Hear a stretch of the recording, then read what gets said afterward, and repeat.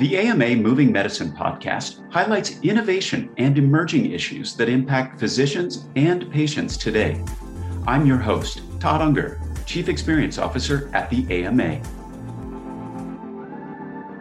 Hello, this is the American Medical Association's Moving Medicine video and podcast. Today, we're joined by Todd Askew, the AMA's Senior Vice President of Advocacy in Washington, D.C., who will give us an update on the AMA's latest advocacy efforts. I'm Todd Unger, AMA's Chief Experience Officer in Chicago. Todd, CMS has released the proposed rule for the 2022 Medicare Physician Fee Schedule. Can you tell us more about that and what it means for physicians? Sure, Todd. This is an annual exercise. We go through a massive proposed rule, as it is every year, that sets out the parameters for the Medicare program for participation by physicians, payment rates, and other policies for the coming calendar year. This year's proposal has weighed in at just over 1,700 pages, and so having just recently come out, our staff is busy analyzing what CMS has put forth. One important thing to highlight, which is unfortunate but not unexpected, was that payment rates, or the conversion factor, as most physicians will understand it, will be reduced for 2022 by about 3.75%. Now, this is, like I said, not unexpected. It's roughly the reduction of the increase that was put in place last year to ameliorate the impact of some budget neutrality changes, but it's still gonna sting, and so we're looking to work very hard on that.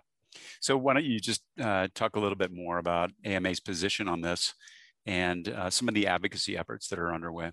Absolutely. So, I mean, it's clear with physician practices still, feeling the impact of the reduction of volume during much of the pandemic, that across the board 3.75% cut is going to hurt. It's not sustainable, and especially given the fact that so many other payers will peg their rates to Medicare rates. It's also not the only cut that we're likely to see. There's some statutory things currently in law that could also further reduce payments. You'll recall at the end of last year, we were able to delay for a year the annual sequester, which reduces all payments by 2%. And so that is scheduled to come back into place, as well as a 4% cut that reflects the impact of some of the spending the federal government undertook to address the pandemic.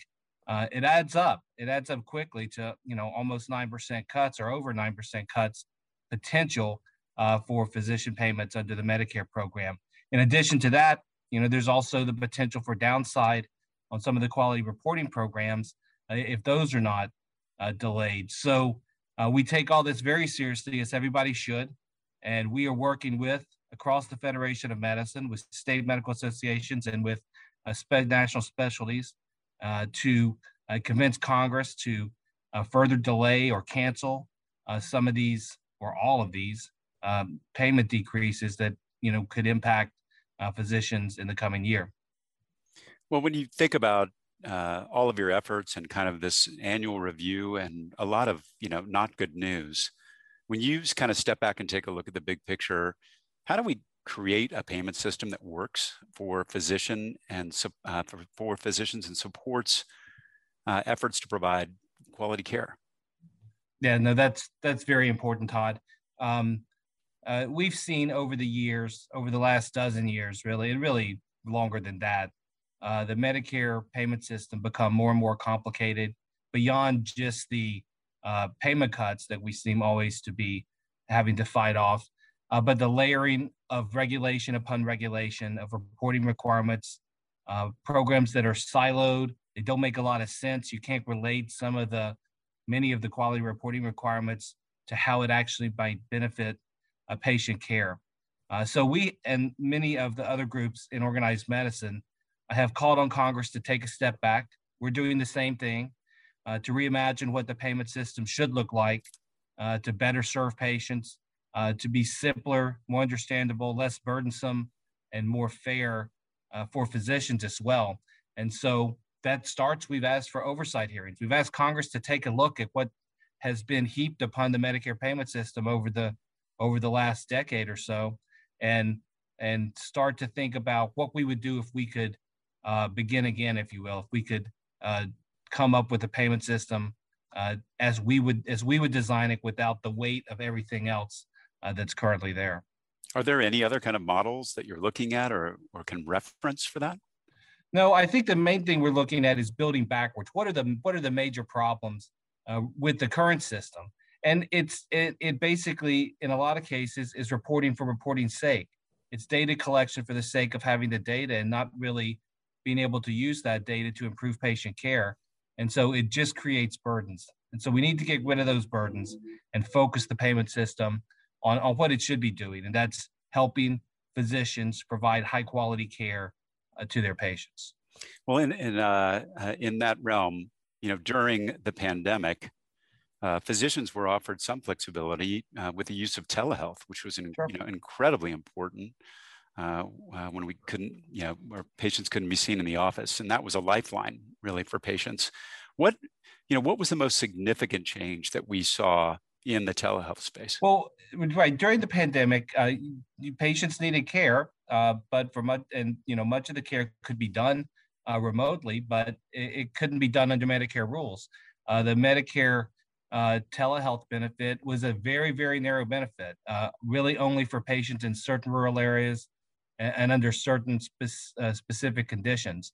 And so during the public health emergency, most of those restrictions, like the geographic and originating site restrictions, have been lifted, and it has really blossomed. And physicians who had previously never provided care through telehealth and patients who had never taken advantage of it were able to do so, and it was very popular and really met an important need during that time. Medicine doesn't stand still, and at the AMA, neither do we. AMA members are physicians like you who are shaping the future of medicine. Become a member today and join the movement. Visit ama-assn.org/movingmedicine.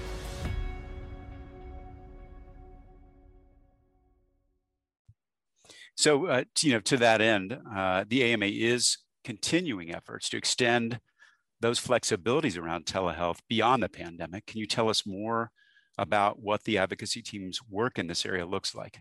Right. So, for example, just recently, more than 400 prominent physician organizations, healthcare, technology groups, a whole group of stakeholders came together to urge Congress to continue to extend these benefits, this flexibility that's been provided during the public health emergency beyond this period, so that we can really build and have a meaningful benefit permanently in the Medicare program for physicians to be able to provide these services to their patients via these other modalities. There have been some progress in the proposed rule for increasing the accessibility of mental health services, which has been a key a benefit that's been delivered through telehealth. But the biggest problem right now is the Congressional Budget Office. Quite frankly, they see it as an additional thing that beneficiaries will take advantage of in addition to, instead of, in lieu of in-person services. We don't believe that's entirely the case. We don't believe you're going to have a massive spike in volume in addition to the in-person visits. We believe patients will continue to choose in-person visits or the telehealth visit based on the need and the service that needs to be done. So it's about data collection. It's about making our case. We are well underway in doing that and working to convince, among others, the Congressional Budget Office that this is not going to cause a huge increase in expenditures. Well, in addition to the advances in telehealth and many other things we saw during the pandemic, one important trend was an increase in substance abuse. And a few weeks ago, the CDC came out with a report that showed an unprecedented 29% increase in overdose deaths last year. And that's, 93,000 deaths. The AMA has been out there working to fight the national overdose epidemic for a number of years. But can you tell us about some of the recent advocacy efforts? Sure. And this has really become, this is kind of the story of the forgotten pandemic. Before COVID, this was at the very forefront of our public health efforts. And it didn't just go away during during this period. It actually has gotten worse, and some of the progress that had been made has we've kind of taken a step back because we have seen these very large increases in overdose deaths. We've recently provided some commentary on some plans from the ONDCP, the Office of National Drug Control Policy, made a long series of recommendations. I would kind of bucket them into maybe 3 or 4 different buckets. One would be expanding access to evidence-based treatment for everybody to make sure that we can get treatment services and harm reduction services to patients. Another is using the government's influence and control on all types of health insurance payers to get rid of arbitrary restrictions on access to some of these services that may otherwise apply for one reason or another. And that includes access to opioid therapy for those patients who would benefit from opioid therapy, as well as then disseminating best practices, continuing to make sure that we get the state of the art out to people so that they know the science and what treatment services are available. And then finally, continuing to develop and support standardized data reporting systems and metrics so that we have a clear and concise picture of the state of the opioid crisis that we have in this country. But unfortunately, it's not just one side of the equation. There's 2 sides of the equation as well.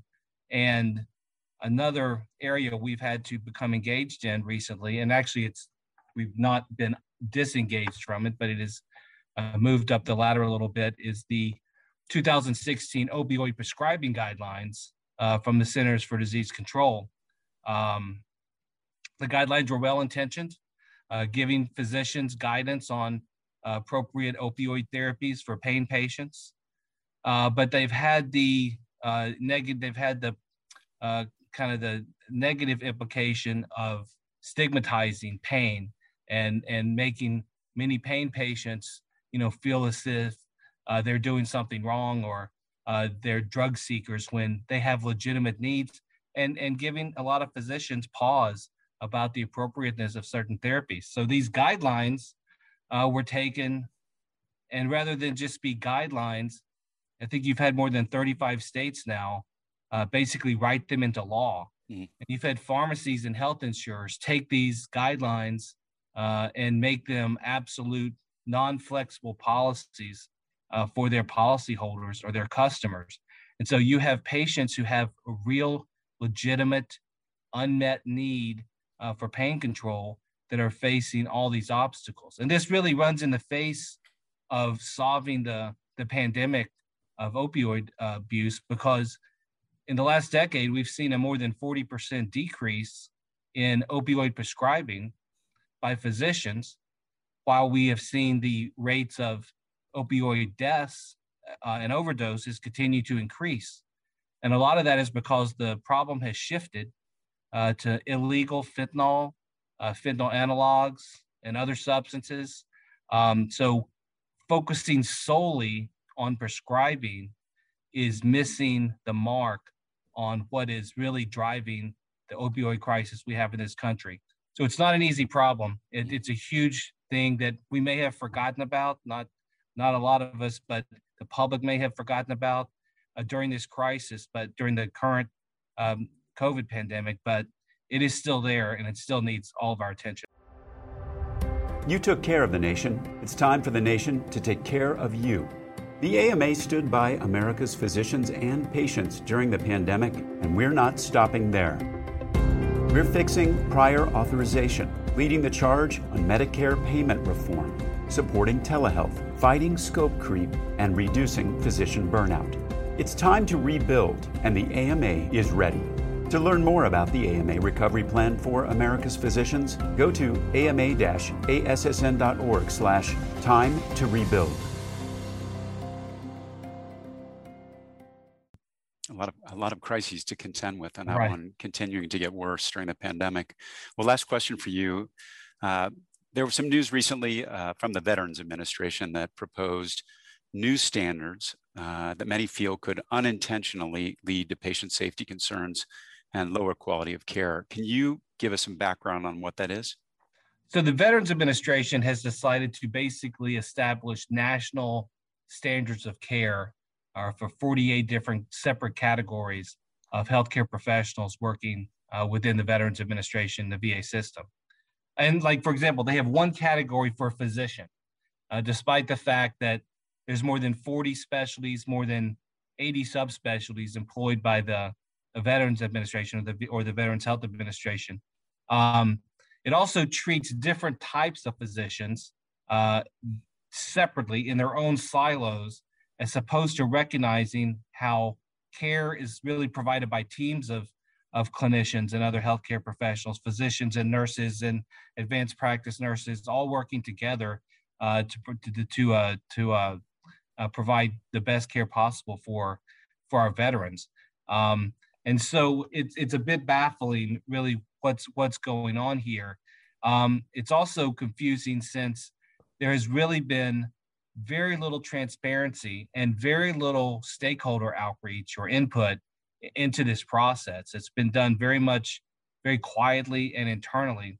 And the biggest implication, I mean, obviously, for patient safety, but part of that is because you will be superseding state and federal laws that make it possible to discipline healthcare professionals who may provide substandard care. So current state licensing authorities, for example, would be powerless over some of these professionals using these new national standards for practice by the VA. And so we are deeply engaged. There's a lot of concern throughout the Federation of Medicine.